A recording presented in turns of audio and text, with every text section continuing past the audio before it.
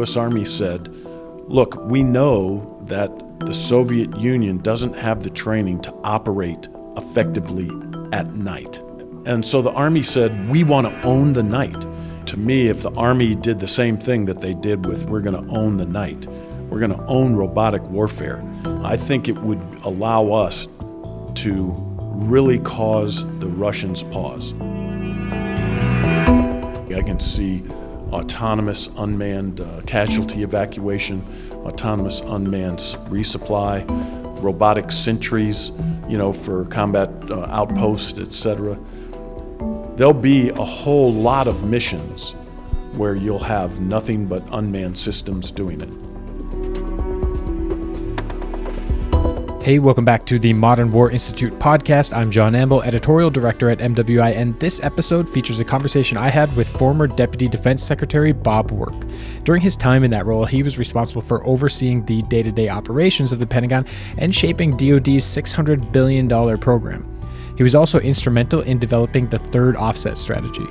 He quite obviously has a wealth of experience thinking about the future of warfare, and his remarks about that future that you'll hear in this episode are insightful and nuanced and really fascinating.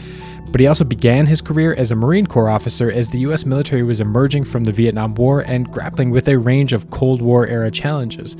That gives him a broad perspective, which, as you'll hear, influences the way he thinks about the challenges of today and tomorrow. Before we get to the conversation, just a couple quick notes. First, for all of our new listeners, be sure to find and subscribe to the MWI podcast on your favorite podcast app. And second, what you hear in this episode are the views of the participants and don't represent those of West Point, the Army, or any other agency of the U.S. government. All right, here's my conversation with Bob Work.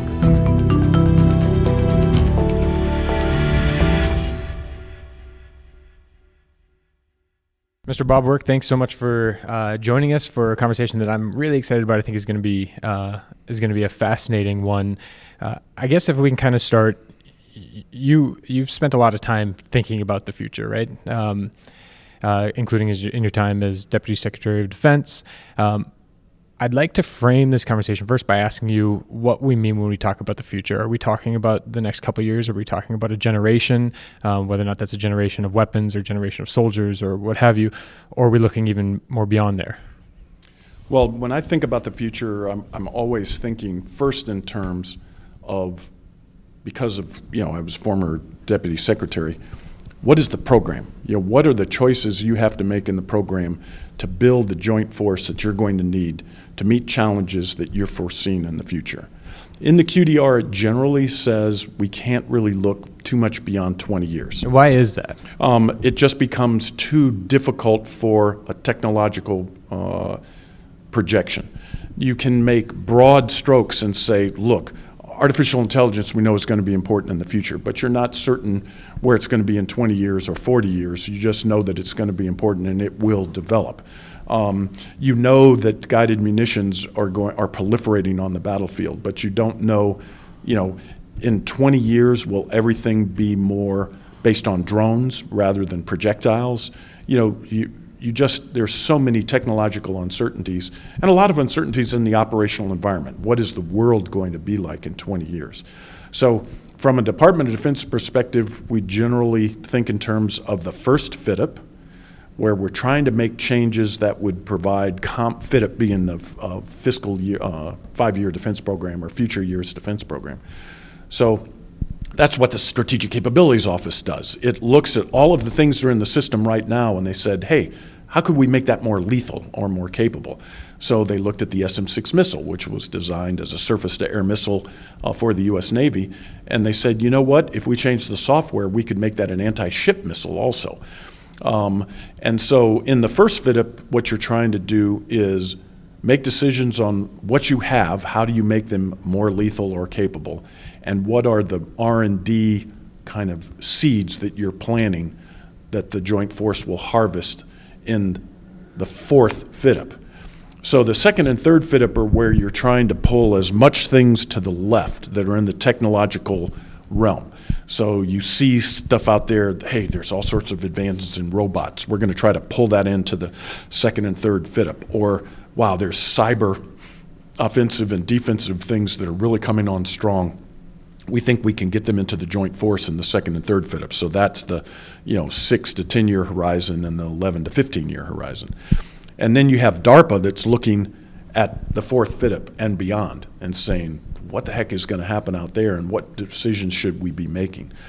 So when I think about the future, I'm thinking, this is a very constrained way, where your experience really makes a big difference on how you do it. So I like to go like what the mad scientists do. I like to go out in 2050 and I say, what is the world going to look out there? I love science fiction movies and science fiction reading, but in terms of joint capabilities, you have to start making decisions and making choices between systems. And so I think 20 years is a good future cast for the Department of Defense capability set. So that leads me into, I guess, a follow-on question that I find really interesting, and there's been some discussion about this, but when you talk about especially advanced platform and weapons development and just the time frames in terms of research, development, acquisitions, fielding, sometimes that can extend out pretty close to that 20-year mark. I know. So if say DoD manages to attract the sort of wisest forecasters, and conceptually we have a great view of how things are going to look, how warfare is going to look in 20 years from now. Is it a challenge then marrying that up with the technological development, and what are the mechanisms to do that appropriately? Well, that's an example. I just read today that the Army gave 5 contracts for design for the new future aerial reconnaissance aircraft, the replacement for the Kiowa. And it's designed to get into the system in 2028. So, under the current thing, the first one would hit the battlefield in 2028, wow, which is 10 years from now. And in the next 10 years, what's going to be happening in unmanned systems? So this has been a big focus of the department. How do you shorten that developmental timeline? And I think this is the way it will break out. For manned systems, you're going to have a long developmental timeline because there are so many different lethality vectors against manned platforms that you're just going to have to figure it out. Do we have more stealth or not? Do we have active defenses or not? Do we have passive defenses? How much do we spend on our defenses and how much do we spend on offensive capability? So I think that for manned systems, this developmental cycle will still be relatively long. But I can easily foresee a future where the design cycle for a robotic system would be no longer than 5 years. And we could get into a situation like the Air Force had in the 1950s, their Century fighters. They do the F-100, the Super Sabre. And, they build like 100 or 200, and they say, that's not good enough. So then they build the F-101 Voodoo, and they build a couple of those, and they say, that's not good enough. I don't know what happened to the F-103, but the F-104 Starfighter, they built some of those. And then they built the F-105 Thunder Chief. So what they were doing is they knew that technology was moving very fast, and they had the engineering, et cetera. Now, Dr. Will Roper, who's the acquisition executive in the U.S. Air Force, he believes with digital engineering now, you're really going to be able to speed this up. You're going to be able to design maybe 150 systems, get them out in the field, test them, and say, wow, we missed it up. And so, okay, let's go to the Century, let's go to the F-101 robot. So I think this is one of the things I was talking about today, where if the Army did say, hey, I'm going to own robotic warfare, and they really concentrated on getting the development and procurement cycle for robotic systems down, now you're really starting to see a future where the manned systems are taking longer because you just have to protect the people that are in them. But the robotic systems are going really fast, and you're getting all sorts of new and interesting capabilities as you go. What you're describing sounds sounds very iterative and incremental, and testing and fielding and adapting, which I think is it fits the tech. Does that mean that DoD will need to adapt organizationally or culturally in order to do that? Do we have the systems in place to really be able to field things in that way? The department's trying its best. Now, you get what you ask for in the acquisition system. So around 2007, 2008, Congress had it up to, they just said, department, you're having too many Nunn-McCurdy breaches, where you have your 15% over your cost estimate. You have too many schedule slips. We had the Littoral Combat Ship. We had the Future Combat System. We had the Crusader. We had the Ford aircraft carrier. And Congress said enough is enough, and they wrote what was called the WSARA, the Weapons System Acquisition Reform Act. And it was designed so that when you made your estimate for schedule and cost, you were as close as possible, because they didn't want to have any Nunn-McCurdys and they didn't want to have any schedule slips or cost overruns. And so that's when CAPE, the Cost Analysis and Program Evaluation, they would do independent cost estimates. And if the service said, hey, it's going to cost $5, and the CAPE said, nope, it's going to cost $10, you'd go with the CAPE cost estimate. And it worked. You'd have to be at the 70% confidence level on your schedule and 70% confidence level on your budget. And you're building these systems that are very high tech, it's pretty hard. So everything became very conservative. And if you look at the performance in the department, we did really well. The number of Nunn-McCurdys went down, the number of overruns went down, the size of the overruns went down, the schedule slips went down, but it was very conservative. So Congress, we come out of, we get the NDS and say, oh my gosh, we're falling behind our competitors. We got to be faster. We got to be more innovative. We got to change the way we're doing. And so they wrote in all sorts of new authorities, like other transactional authorities and Section 804, which allow you to do things faster, or at least that's what they're designed to do. The department's having a hard time because all of our contractors have been built on the, we're trained on the old system, and they're trying to figure out, okay, if I use this new thing, if I dip my toe in the pool, am I going to fall in the deep end and drown? Are they going to hold it against me? So everyone sees the problem, John. Everyone sees the problem. Everyone wants to go faster. If you want something fast and you haven't asked the right question, what type of system do we need? What is really important? You could go fast and screw it up. So we're going through this period of time where the department's trying to change the way it buys, and that's why I think we ought to bifurcate and say, okay, let's do something we think we can do. Let's get really good at getting robotic systems out faster in an iterative fashion. And for the manned systems where we have to, make sure they can survive Gs, have active protection systems, all that stuff, let's take a little bit more time. Let's try to make it shorter, but it's okay if that takes 8 years instead of 5, or 3 for the robotics. You said that you think that the Army should strive to own robotic combat. Clearly, there are parallels with the 1970s, effort to own the night, so to speak. I wonder if you can talk a little bit about that. But what strikes me as most interesting, I think, about that is that the technological development that we're talking about right now is coming in the context of sort of increasing parity between the United States and the various threat actors on the landscape. Usually when we talk about that context, we talk about challenges and risks and dangers, but you're talking about it as a potential space for an opportunity. Can you kind of explain why that 1970s analogy is a useful one for the way we should be thinking about robotics? Yeah, I was a young Marine lieutenant.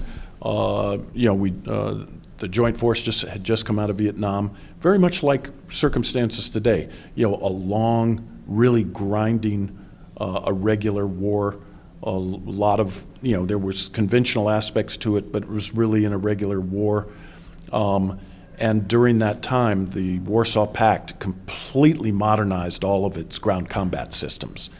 And so the Joint Force comes out of Vietnam and looks across and goes, oh my gosh, the Soviet and the Warsaw Pact has become more powerful.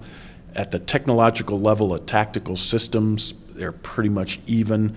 The T-62 is good enough to take on a Patton, an M48 or an M60.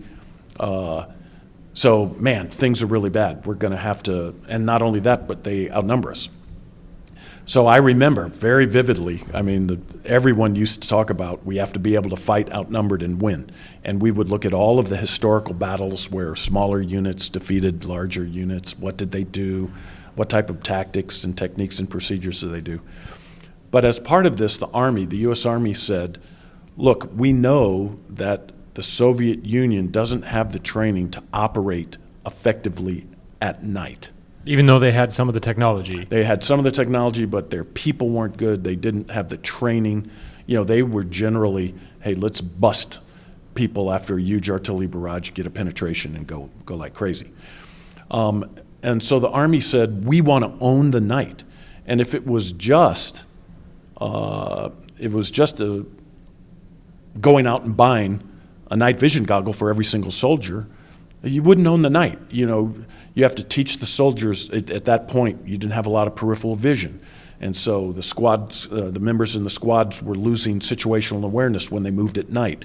You had to have different control measures. You had to train your squad leaders and your team leaders, and you had to give everybody the confidence. So the Army built, the doctrine, the TTPs, they did the training. And so I'd say it probably took a 10-year period. By 1985, the Army owned the night. And when we went up against Saddam Hussein, we operated 24/7. We were just going for it. And generally the Iraqis the only thing they'd try to move at night if they thought they were going to get air attacked, but they wouldn't do nighttime operations. So it was an enormous advantage for us. It gave us a competitive tactical advantage. And I would argue an operational advantage because it actually redounded to the operational campaign level. So in my view, if the Army said we're going to own robotic combat, they're doing it because, first, the Army is really focused on our primary land competitor, Russia. And we have a better technical system. I think we have a more powerful, we have more money, and we have better soldiers. And so to me, if the Army did the same thing that they did with we're going to own the night, we're going to own robotic warfare, and they started going after these century robots and training the force and trying to figure out what's the best command and control. Are we going to have human machine units? Or are we going to have all machine units? What's the best way? I mean, there's nobody better in the Army in figuring out the doctrines and the TTP and the training and et cetera. So I think it would allow us to really cause the Russians pause, because I don't believe if they saw that the U.S. Army was going all in, they'd say, whoa, this is going to be a real hard thing for us to compete on. Just like in precision-guided munitions in the Cold War, they said, man, game's over. We can't do that stuff. We can't do assault breaker. So to me, it's a big, big opportunity, as you said, John. This is an opportunity for the Army. And I think it would really excite the soldiers. I think it would, people get, okay, yeah, let's do this. You mentioned kind of this sort of open question about whether or not are we going to have all machine units? Is it going to be an issue of human-machine teaming? What's your view? Machine-to-machine teaming are going to be the swarms, in my view, in the near term. And humans will unleash swarms for specific missions. To me, I still believe that human-machine units are going to be the winner. Mm-hmm. But I'm willing to say I don't know. I mean, there may be certain instances like the Armored Cavalry Regiment. Maybe the ACR is completely unmanned because they're going to go out and develop the situation. But I would say, no, that wouldn't work. You're going to have somebody there controlling the machines and really kind of saying, okay, this is how we need to employ to develop the situation. So it always comes back to me that the human-machine team is the winner because I have so much faith in the individual soldier, sailor, airman, and Marine. And I think that is the secret sauce. It's the creativity of the humans with the autonomous, lack of fear, lack of anger, lack of regret, lack of anything. The machines just do what the humans tell them, but the humans are the creative spirit behind the whole combat team. So I still think that's the way to go. And if that's the case, sort of at the tip of the spear, which we tend to usually talk about, what about the kind of, I don't want to call it more boring stuff, but the rest of the spear, the logistical aspect?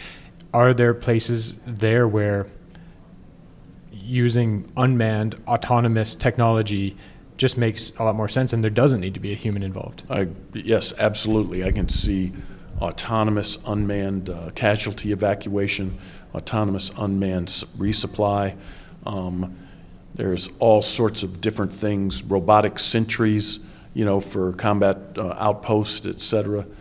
There'll be a whole lot of missions where you'll have nothing but unmanned systems doing it. And it will be a question on whether the commander wants to delegate decision-making to the machine in that particular area. But in ground-to-ground combat, where you're going to have forces intermixed amongst the people, the humans, sometimes the machines would make a kind of dispassionate decision that might put non-combatants at risk and stuff like that.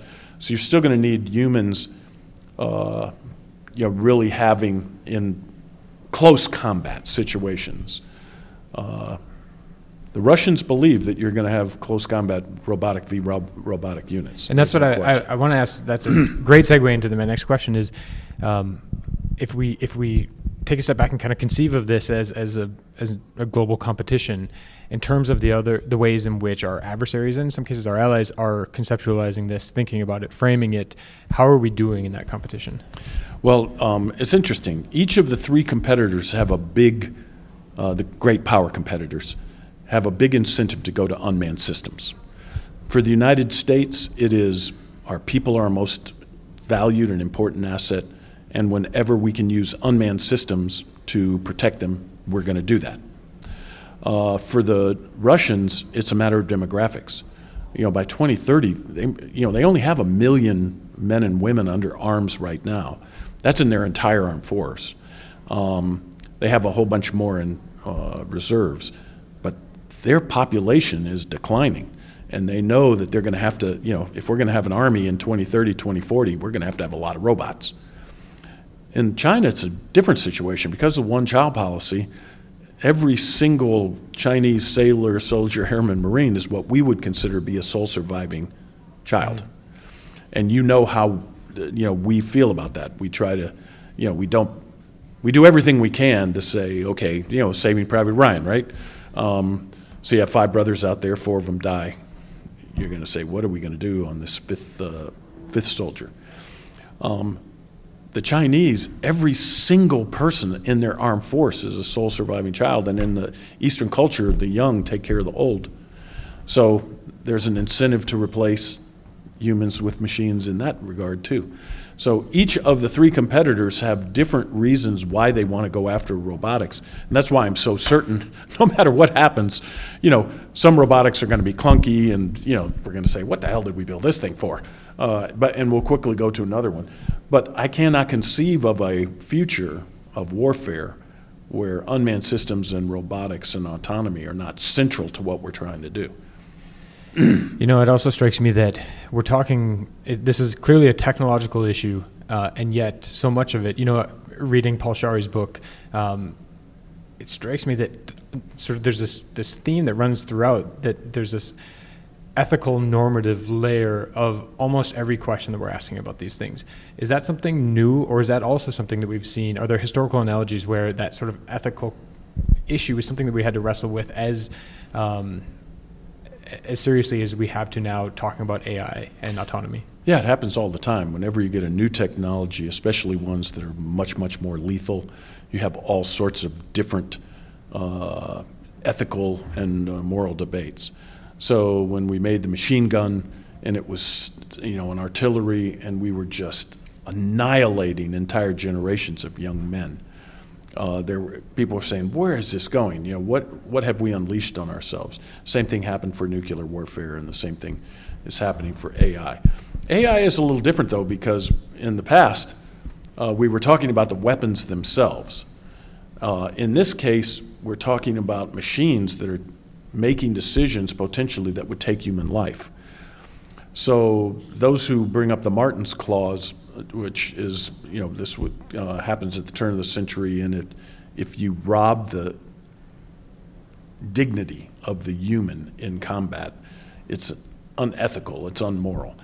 And there are many people who believe that a robot taking the life of a human robs the human of their dignity, and therefore, on the merits, just on principle, they should not be pursued under any circumstances. Now, the Martens Clause has never been used to stop any weapon being employed, but there is a very vibrant debate. There's the campaign to stop killer robots. And what this all revolves around, John, is what the ethicists would call meaningful human control over decisions of lethal force. And what the DoD policy says is our weapons will be designed and employed so that commanders and operators will be able to exercise appropriate human judgment over the use of lethal force. And it is the debate over appropriate human judgment. Let me give you an example. If I'm aiming at a target in line of sight or line of sensor, and I fire a guided weapon, yes, the guided weapon is, terminating the engagement. It's deciding, it's homing on the target. But the human designated target, that's meaningful human control. I'm going to shoot down that plane, or I'm going to kill that tank, or I'm going to shoot at that combatant. Now, what happens when you have, like the Harpy, where you launch and it's loitering and it's searching for something in its automatic target library? Yes, the human has said, go out and hunt for scuds. And if you find a scud, you can kill it. But it's the machine that decides which scud. And if the scud is next to a school, does the machine say, okay, I'm going for it? And so that's where the debate really occurs. At what point do autonomous weapon systems start to break meaningful human control over decisions on the use of lethal force? And I want the Army really wrestling with this, because if you're dealing in cities, you're going to have a very high bar on your autonomous logic to say, yeah, I just took a sniper round and I'm going to slew on the bearing, and there's 4 people there. 2 people are holding a rifle, 2 people are not. Am I going to kill all 4? Am I just going to kill the 2 with the rifles? The burden on U.S. Army autonomous systems, because the Army fights amongst the people, it's going to be much higher than when you're going out after a ship. And it's pretty easy to determine, hey, that's an enemy ship, or that's an enemy merchant ship. But it's much, much more difficult in things like compartmented terrain in megacities, things like that. So I want to kind of shift gears a little bit to an issue. I had so in a class that I was teaching at West Point last year, I asked all the cadets, who among you think you're going to go to war alone? And none of them raised their hands. They know from that level that we don't do that. We tend to go to war with allies. So if we think within, say, a NATO perspective, issues of interoperability are paramount. They're important. We want to use the same radios to the extent that we can. We want to use the same weapons to the extent that we can, for important reasons. Does this pose challenges if, say, technologies are developed within one country and there are elements of secrecy surrounding some of the technologies? Does it make it difficult to keep, say, some of the smaller members of NATO up to pace with the things that we're doing in terms of AI and autonomy and unmanned platforms? Yeah, this is a great question. In my view, if the Army's going to, just like the Army and the Air Force led the way with air-land battle and NATO adopted follow-on forces attack, if the Army really says we're going to own robotic combat, I think that's going to drag NATO in the same way. And the reason why is we'll be able to say, look, we're not certain we're ever going to have the weight of forces in the Baltics, for example, that would necessarily deter a Russian conventional incursion. We're not certain. Maybe over time we'll get there politically and we'll be able to put brigade combat teams right there. But we could do this with unmanned systems. I mean, we could provide deterrence by denial and deterrence by punishment if we really work together in having a human-machine deterrent force forward. It'd be a lot easier to do prepositioned stocks, all sorts of stuff, and you would get the robots into combat really fast. Your RSOI would be really short. Sure. So to me, this has got to be a NATO thing. And if we just make it a U.S. Army thing and we don't share the communication protocols and the data links and stuff like that, and this is, for example, it's going to have to be a 5G command and control system. It's got to be there because the latency on the 5G will actually allow you to control these unmanned systems even over distance. And if the NATO doesn't have 5G and we do, that's going to be a major, major problem. So to me, this is another way where, just like air-land battle had a major impact on the way NATO thought about fighting, I think if the Army said we're going to own robotic warfare, it would have the same type thing. So to wrap up, I think I want to ask you to do a little bit of future gazing, and it's sort of an arbitrary horizon line, but let's say 10 years out from now. In your opinion, what are the questions and challenges that we're going to be grappling with that we're not even really thinking about right now? Well, first of all, I call it, instead of gray zone competition, I call it gray zone confrontation. As I said, the Russians think in terms of union, then partnership, then competition is in the middle, and it's the standard thing that that nation states do. They just compete. It's not inherently bad, it's not inherently good. They're going after their own national interests. Sure. Then there's confrontation and conflict. So it's pretty clear that President Putin has decided I'm shifting from competition to confrontation. I'm going to be pushing back. I'm going to play spoiler. I'm going to do all sorts of active measures in the gray zone, et cetera. So the question that I have in the next 10 years is, are we going to successfully be able to convince the Russians to go from confrontation back to competition, or are we going to slide into more of the conflict? And this next 10 years is kind of a weird period of time, because I do believe Russia is a declining power. And Putin has already demonstrated that he is not risk averse. I mean, he's a very aggressive short stack player. Certainly. And so that would, I spend a lot of time thinking of that. The second thing is, where is synthetic biology and genomics going to go? And like right now, I think the Chinese are already thinking in terms of human enhancement, making better soldiers. I don't think the United States or the Western powers are anywhere near there. I think, assisted human operations or repair, we will replace faulty organs and things like that, but where is human enhancement going to go? And we're getting close to where you would be able to start doing things, and it's kind of scary, even more scary to me than the sentient AI. AI right now, people say, I'm much more worried about humans doing dumb things than I am about AI doing dumb things. So I think, where's human enhancement going? That one really, within 10 years, that we could really see some surprises there. How is this gray zone competition going to go on? As I said this morning, I don't think that should be a primary DoD mission. We should be in the supporting role. It's got to be a whole of government, CIA, paramilitary's got to be out there, Treasury's got to be there, Commerce has got to be there, DHS. So those would be the two things that in the next 10 years I think about and say, whoa, how will this all play out? Well, sir, thank you very much. It's been a fascinating conversation, and one that I think we could probably continue for a long time, and one that I'm sure will spur continued conversation with our listeners.